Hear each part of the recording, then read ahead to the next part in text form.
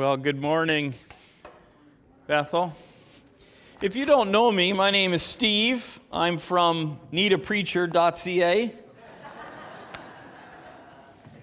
And every once in a while, they need a preacher here, and Pastor Allen lets me come, and then he leaves. He says, "That's because I trust you." I should do something really crazy some Sunday. I bet he'll stay the next time, won't he? It's good to be with you. I need God's help this morning. I'm going to ask for it, and then we're going to jump in. Father God, thank you for this time in worship this morning as we've lifted our voices to the King. And now, Lord, would you be pleased to walk amongst us? May we hear the sound of sandaled feet as you minister to us. And may you meet the needs that we have, which are so unique and individual. And for some of us, we have a deep need this morning for something from you.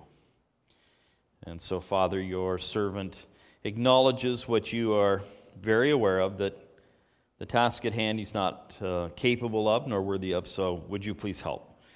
And if I say something that is not of you, Lord, would that slip away? And would you minister to us? Father, we love you. We want you to hear that from our lips this morning. We pray in Jesus' name and for his glory. Amen and amen. Open your Bibles this morning, however you have that, digitally, by print, to Romans chapter 12. And as you're turning to Romans chapter 12, let me ask you a question this morning. How many of us here today have had some relational bumpiness over the last 2 years or so? Anybody? Where something has bumped and bruised and there's been some kind of upset or some kind of hurt, words said, words not said, some position, things that have risen that are sort of secondary and become primary sort of convictions, and all of a sudden we say, what in the world? Man, some relationships are under stress, or even worse, maybe significantly fractured. This morning as we open God's Word, I want to take us back to what we are called to as followers of Jesus. And the book of Romans, of course, is the theological treatise of the New Testament. And Paul writes it to give us a foundational sense of what it means to live the Christian life. And chapter 12 is kind of a transition in the pericope in the text where we go from more the theological to the practical. And so we're going to pick up the text this morning at chapter 12, beginning at verse 9. My message this morning is entitled, Honor One Another. Simply that, honor one another. So hear the word of the Lord, Romans chapter 12, beginning at verse number 9. Let love be genuine. Abhor what is evil. Hold fast to what is good. Love one another with brotherly affection. Outdo one another in showing honor. Do not be slothful in zeal. Be fervent in spirit. Serve the Lord. Rejoice in hope. Be patient in tribulation. Be constant in prayer. Contribute to the needs of the saints and seek to show hospitality. Bless those who persecute you. It's not so easy. Bless and do not curse them. Rejoice with those who rejoice and weep with those who weep. This is God's word. Let me take us back to one powerful clarifying verse in 2 sentences. Love one another with brotherly love. Outdo one another in showing honor. Let's take that one verse, a sentence at a time. Love one another. Love. Now, if you've heard messages on love, and if you've been in church a long time, you've heard them. And this is where preachers love to dissect and examine and extract the meaning of love and the types of love and the examples of love. And you're hoping there will be some sort of exit clause that you don't have to love the guy next door because he's a bit of a jerk. And if we get enough explanation on this whole love thing, maybe we'll have some room on that. And to that I say, enough. It means what it means. Love means like. Well, I love them, but I don't think I like them. Love means like. Love means serve. Love means care. Love means listen. Love means respect. And love means connect. Fortunately, love also means correct. Now, we often are ready to do that one, right? Love means forgive, and love means forget. Love in 8 words. Like, serve, care, listen, respect, correct, forgive, and forget. Don't be distracted from love by theorizing. Just love. Just love. And then Paul writes one another. Now let me give you some background to these 2 words, one another, love one another. What is the greater context in which this lives? Well, Paul wrote the book of Romans at the end of his 3rd missionary journey. This is approximately the winter of AD 55-57, right in around there.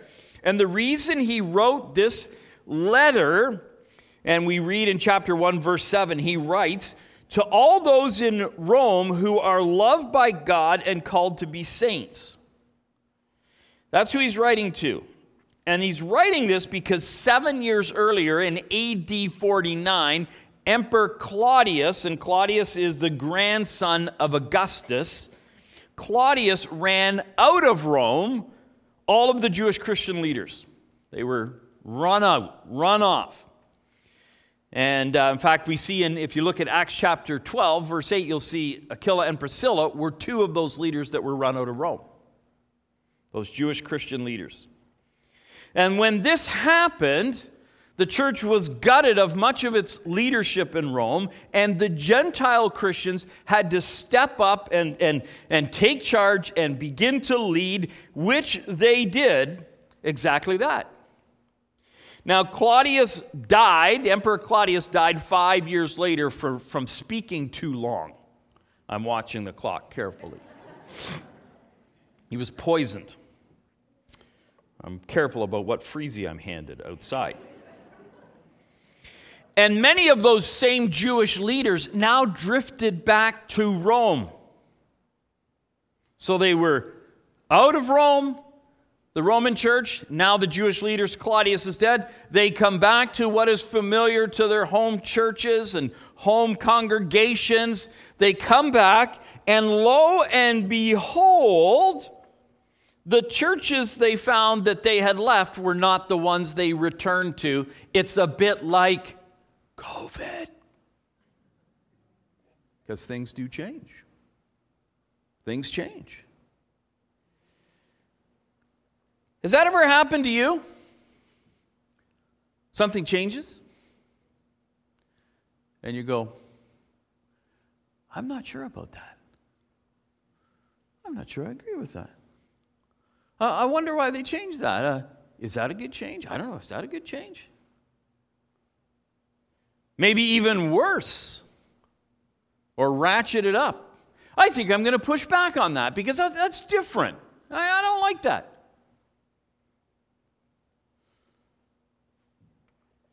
That's what happens. And this is the context, brothers and sisters, into which Paul is speaking. And this has very significant impact on the second sentence of this verse that we're going to get to very shortly. And I'm going to push you a little bit here. If you've studied Romans at all, you have come across what is often written about as the verses about the stronger brother and the weaker brothers. You ever read that? Familiar to you? And often this classification, when people read it and they think about it, the classification goes something like this. The stronger Christian is the one with greater maturity, and they're grounded and they got things sorted out. And the weaker one, of course, is the immature Christian, and they have not arrived at the same level of understanding. And I'm here to tell you that most every Christian puts themselves in the first category. Thankfully, I'm mature. Got things sorted out. My opinion means something. And many scholars believe the weak were Christians who actually observed the Mosaic law. So they could not be fully extracted from the Mosaic law or their Judaism, even though they knew new life in Christ. And many scholars believe that's the terminology that Paul is using in regards to the weaker Christian. And the Christian who believes that he cannot practice certain doubtful things, listen carefully, is not an immature Christian, as many people assert. And when these Jewish Christians returned to Rome, they were the weaker, and remember, Paul himself is a Jew. In fact, he calls himself a Hebrew of Hebrews, circumcised on the 8th day, a Jew's Jew. Paul is saying this weaker minority is likely these Jewish Christians, and they viewed their faith and practice in different ways than the Gentile Christians. And so when they came back together, all of a sudden, guess what? Bumpity bump.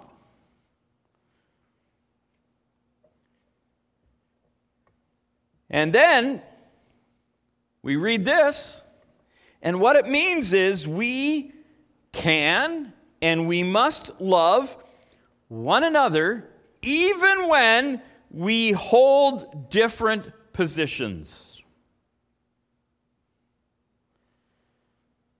As Christians, listen carefully, church, as Christians, you do not need to alter your convictions to accord with the conscience of another Christian. Let me say that again.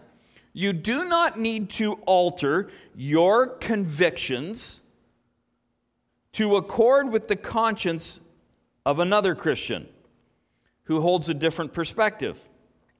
In fact, Paul is very clear about that in 1 Corinthians chapter 10, verse 29. He says, "For why should my liberty be determined by someone else's conscience?" So you do not need to alter your conviction, but listen very carefully to the nuance, because this is where we have come off the tracks. We don't need to alter our conscience, but we do need to alter our behavior in the presence of the weaker brother or sister, or the one that holds a different conviction or opinion, because that is love. That's love. Okay? And we read about that in Galatians.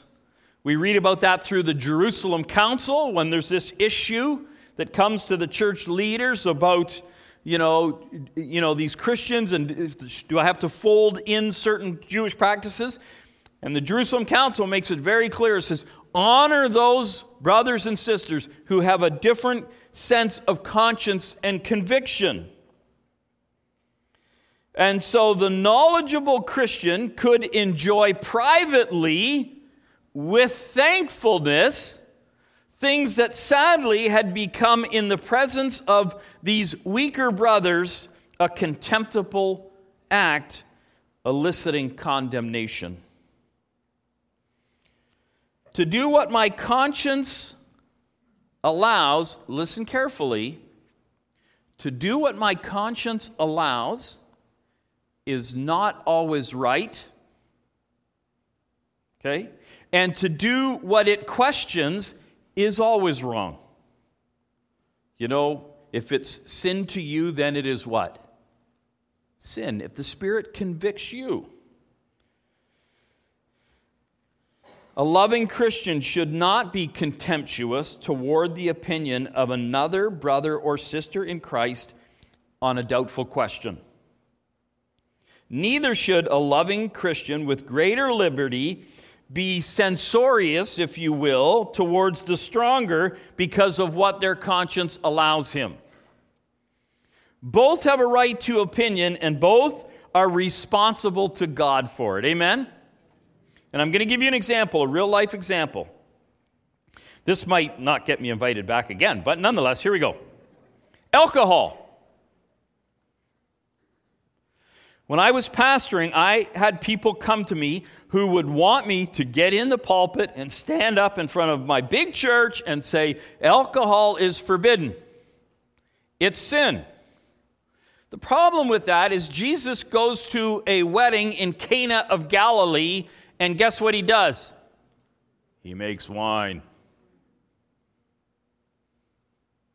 Now, I'm here to tell you that alcohol, per se, in the way I read and interpret the Scriptures, is not forbidden of God, or Jesus would have involved himself in a sinful act. Having said that, a whole bunch of you should never touch alcohol, because the devil's going to take a hold of that, and I know of which I speak because both my parents were alcoholics. Okay? But I don't forbid it. But there's things that Satan knows about you that you probably wish he didn't.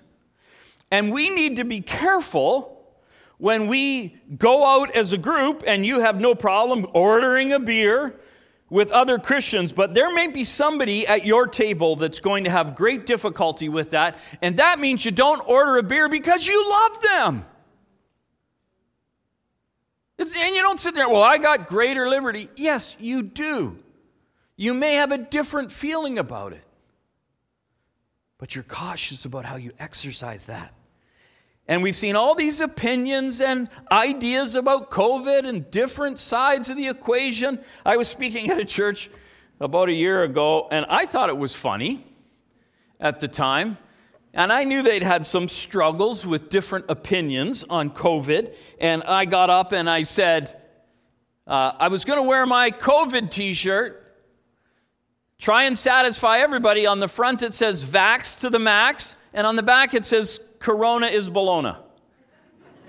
See, I thought it was funny. But it created a sense of nervousness amongst the people.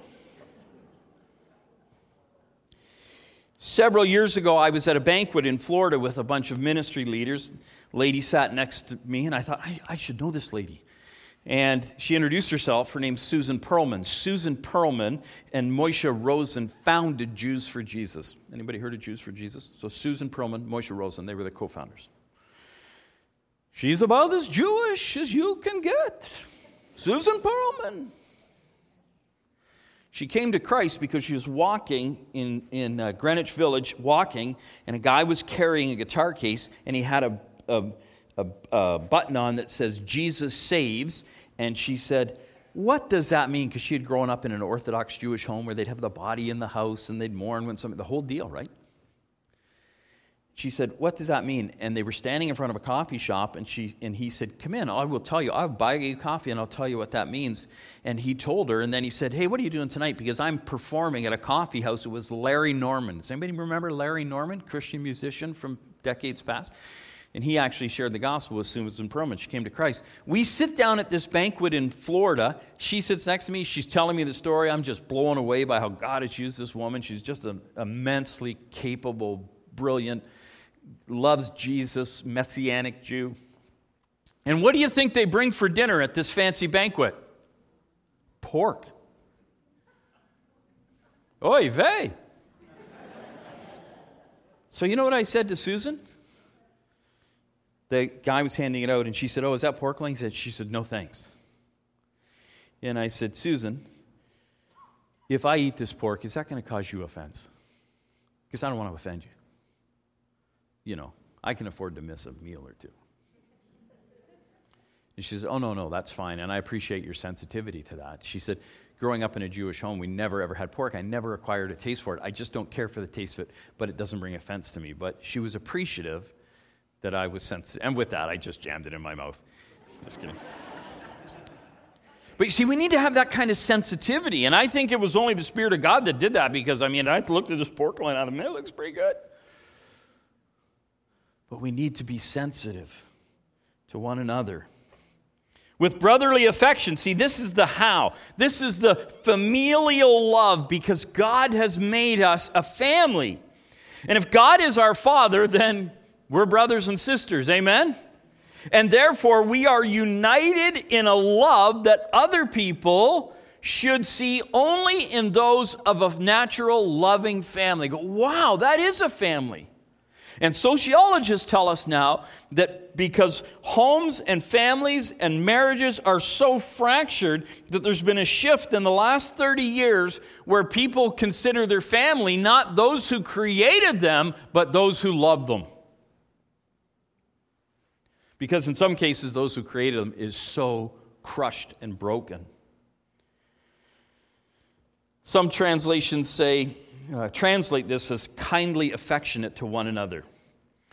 And, this should not just be a family in a formal sense, right? But in a sense that is marked by a love not seen anywhere else amongst us.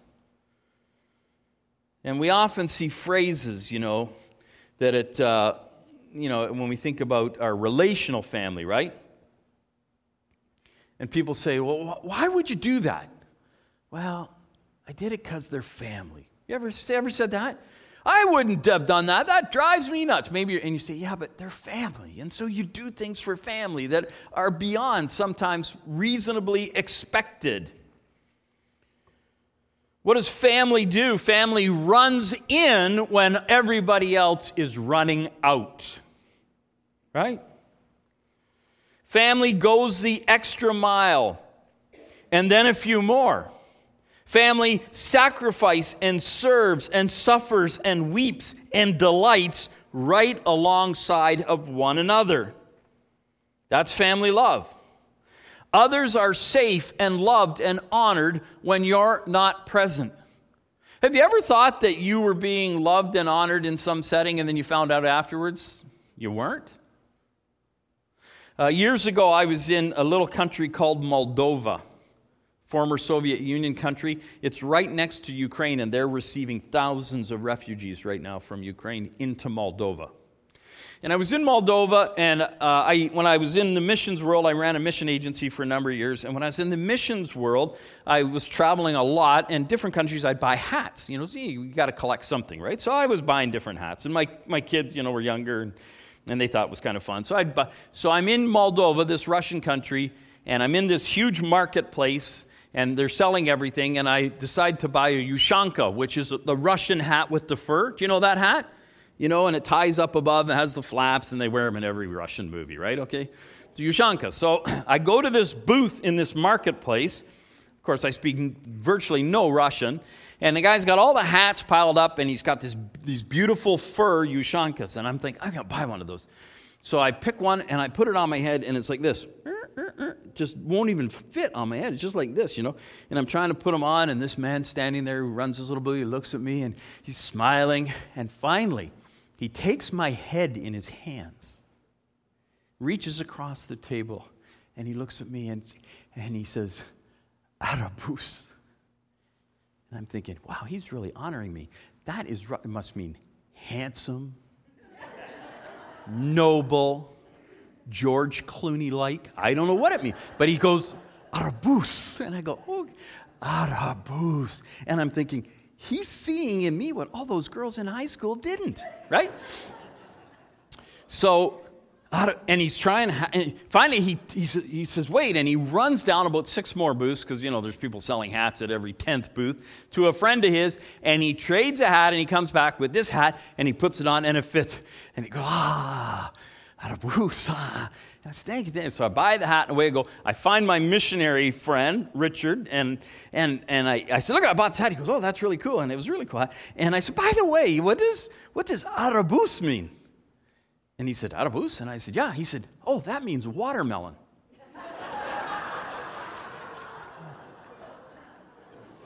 Watermelon, that's nice, eh? See, I thought I was having honor and being loved and be bestowed, and then I find out, watermelon, I want to take my hat back, right? Ever happened to you? Worse still, you ever been part of that? Where somebody's not present and we don't love them the way we should. We don't honor them. We say things. We think in unkind ways. We repeat stuff we shouldn't have repeated. 4 chapters earlier, Paul writes this: "Who shall separate us from the love of Christ? Shall tribulation or distress or persecution or famine or nakedness or danger or sword? For I am sure that neither death nor life, nor angels, nor rulers, nor things present, nor things to come, nor powers, nor height, nor depth, nor anything else in all creation will be able to separate us from the love of God in Christ Jesus our Lord." Hard stop. You are in the relentless, Paul is telling us, the relentless grip of God's love. And if you want to identify as one of His children, your brothers and sisters should be held by you in the ever-strengthening grip of unconditional love. Amen? Amen. Amen? Amen. One time I was teaching a seminary course, and a lady came up to me at the end, and I was talking about family, and she said this. I thought it was a beautiful little saying. She says, "You know what family stands for?" I said, "No." She goes, "Forget about me, I love you." I thought that was a great thing. It should be in a Christian bookstore on a plaque for $49.95. Verse 10. I'm going to move along quickly here. Verse 10. Paul is writing further, listen, "Outdo one another in showing honor." Paul is not advocating hypocrisy, folks. Quite the opposite. He's advocating humility. That's how you show honor one to another. And that love which so eagerly seeks out and rejoices in honors the good qualities in other brothers and sisters in Christ. Any English lovers here, novel readers? Thomas Hardy was one of the most famous writers in England. Anybody heard of Thomas Hardy? Far from the Madding Crowd, Tess of the D'Urbervilles. Brilliant writer in his day. He was a fantastic poet, and he got to the place where everything he was writing was being published. And he was a pretty big deal in his day. I mean, a really big deal. But you know what he did, very interestingly? Every time he sent out a poem or a story, a manuscript, he mailed it off to a newspaper or a publisher. He enclosed a self-addressed stamped envelope in case it was rejected. He was humble enough, this great, prolific, gifted writer was humble enough to allow himself to face the possible rejection of his work by some junior editor that he didn't even know. And every person in any hopeful and loving relationship, especially in the church, regardless of where the world places them on the scale of importance or fame or recognition, needs to be honored. So what does that look like? Well, honor is an internal attitude manifested and validated by outward actions. That's how you honor one another. And let me quickly give you these. How do I honor others? First, you respect them. Well, how do you do that? You hear their story. You hear their story. I desire to understand your journey. I give due regard to your feelings, to your wishes, to your traditions and your experiences. I honor you and I respect you, and I do that. I want to know your story. The first way you honor others is you respect them. The second is courtesy. Common courtesy. What has happened to common courtesy? Right? Politeness and kindness in word and deed. We have lost the constituents of politeness. Anybody notice when you go through like Starbucks and you order a coffee, right? You drive up to the window and you pay for your coffee and you say thank you, and they go, "No worries." No worries? Well, why would there be any worries? I just gave you $9 for a coffee that cost you 8 cents to make. Of course there's no worries. Now, I am a student of words. I love words. I love vocabulary. I love language. Do you know where welcome comes from? It comes from an Old English Gaelic word, welcuma, which is the combination of pleasure and guest. Thank you. Well, you're a pleasured guest. See, words mean something. They mean something. Thirdly, and let me just say this, you practice common courtesy, you keep yourself on the outside of a lot of trouble. Third, reverence. Reverence. Reverence is this deeper level of respect, not found in the fact that we think alike. Reverence of one another is found in the reality that we are all created alike in the image of God. Have we been dinged by sin? Has the image been blurred and marred? Without a doubt. Without a doubt. But this is why Paul can write to the church in Ephesians 5 that we are to submit to one another out of reverence for Christ. We can allow that same reverence, not at the level that we esteem God, but we can deliver it one to another. And then the fourth way that you honor one another is you submit to them. Submission. A big problem at Rome, as I mentioned, is some disagreement over some conjectural issues when these Jewish Christians and Gentile Christians came back together. Some were settled on either side of the issues. Let me ask you this. Have you ever went to a war over a perspective that you held? And then later you regretted and said, I shouldn't have held that so firmly. Hold your opinions lowly and loosely. Hold the truth of God's word tightly and exalt it.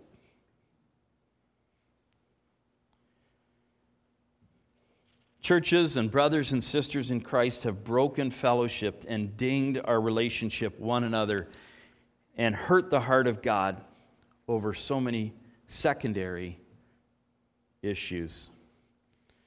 And there's lots of different perspectives on worship and dietary laws and ethics between the Jewish Christians and the Roman Christians. And in spite of all those differences, Paul says, honor one another. Honor those who hold positions that you even can't comprehend. Well, how do you do that? One of the ways you can do it? We read it. It said, show hospitality. You decide to go sit at another's table or invite them to sit at your table instead of banging on their table about what you hold firmly. Fundamentally, the way you do that, how do you honor one another? Well, you can do it willingly when this happens, when you have died to self completely. About 8 years before Paul wrote this letter to the church at Rome, he wrote a letter to the churches at Galatia. This was on the return from his first missionary journey. And in that letter, he wrote his obituary of his ego. And of course, you know the verse, because you've quoted it and heard it quoted. Paul writes the obituary to his ego, I am what? Does anybody know? Crucified with Christ. Therefore, I no longer live. This is not about me, right? But Christ who lives in me. Christ is on the throne of my life. And then the life I now live in the flesh, surrendered it, it's died, I've given it over to the Lord. I live by faith in the Son of God, who loved me and gave himself for me. You know what? Based on what Christ has done to me, I humble myself, I die to self. Christ is exalted. I've given way to my ego, and that makes honoring one another's much, much easier. Paul said, I don't have to protect my legacy or build my portfolio or stroke my ambition or seek out recognition. I'm dead to everything of self. He demonstrates humility, friends, not hypocrisy. He knows there are people against him and dangerous to his mission.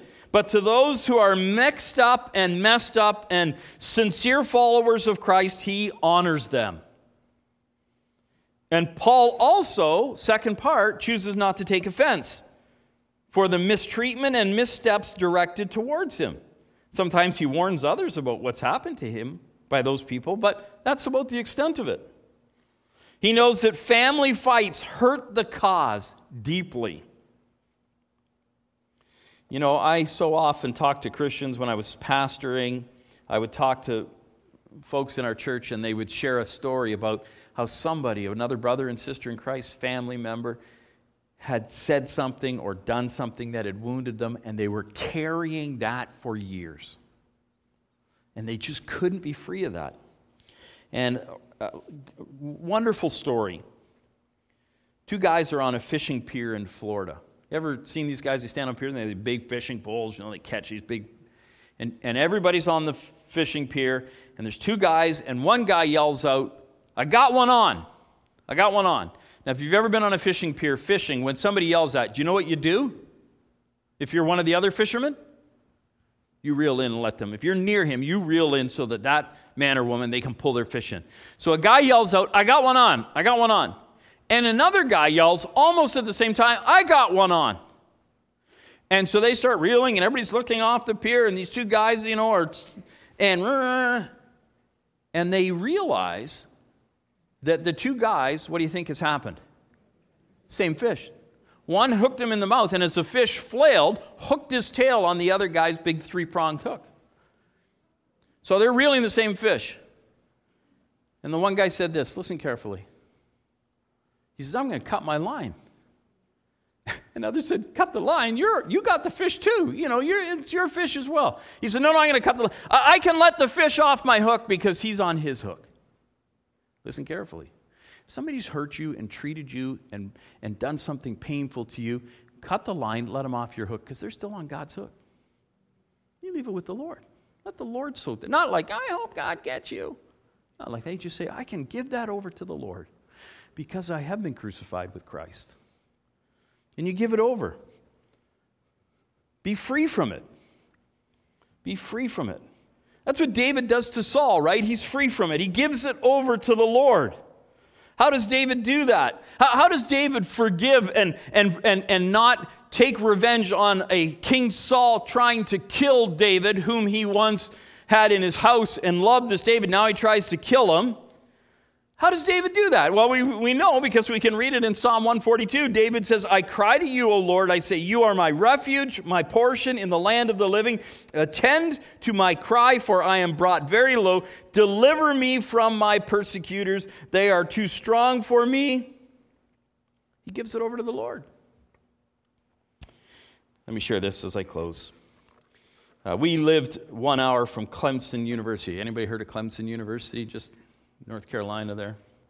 We lived about an hour from there for 6 years. We lived in South Carolina.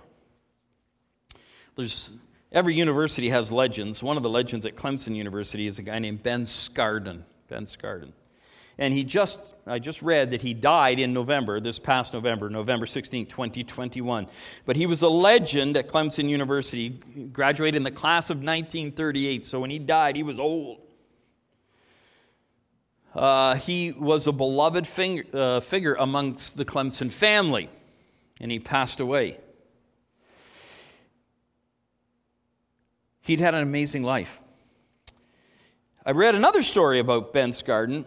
In 2019, at the White Sands Missile Range in New Mexico, he participated in his last Bataan Memorial Death March. Now, if you wonder what that is, back in World War II, when 75,000 Filipino and American troops surrendered to the Japanese, they went on the Bataan Death March, and it was between 50 and 80 miles, depending on who you were, what group you were in. And it was arduous and terrible, and there was murder and death. And so to commemorate that and to remember that, 7,000 people for many years have went to the White Sands Missile Range and went on this desert hike, because it's very arduous. And so for many years, after those 7,000 would start and the crowd would move, then a guy would step up to the starting line who was the only survivor of the Bataan Death March, still living, Ben Scardon. And Ben Scardon would walk. And he would, of the 26 miles, that's how far they would walk, he would only walk 8.5 because he was 102. Okay, I think we can give you some room on that. They said he walked as steady and as determined as a desert tortoise. He was a newly minted captain leading the 92nd Infantry Regiment. They were captured. They had to surrender. Things went from bad to worse for Scarden and his comrades, and they marched 60 miles to a prison camp in scorching heat through the Filipino jungles. Thousands didn't make it. Scarden survived over 3 years in the death camp. He became deathly ill with malaria and diarrhea and other things, and 2 of his fellow soldiers, who happened to be his schoolmates, and they were in the same battalion together, their names were Henry Leitner and Otis Morgan. They kept him alive, Ben Scarden alive, by spoon-feeding him, and actually sold Ben's gold ring to get medicine from the guards to keep him alive. Otis and Henry never made it out of the death camp. They both died there, but Ben made it out. Ben said this, listen friends, as we close, my debt to Henry Leitner and Otis Morgan is heavy. It cannot be repaid. People ask me, how can you account for being alive when your best friends died? And he said, I can't. So I walk. I walk to honor those long dead brothers. And at 100 he walked, and he inspired hundreds of others by his gratitude, born out of honor. Brothers and sisters, love one another. Honor one another. It is infectious, and I have found that in so doing, you will experience the pleasure of God. Let's pray. Father God, we love you. Father, forgive us when we have done poorly in this whole area of honor one to another, and we've held our own opinions high, and we've been intolerant and unlistening. We've lacked the decency of courtesy.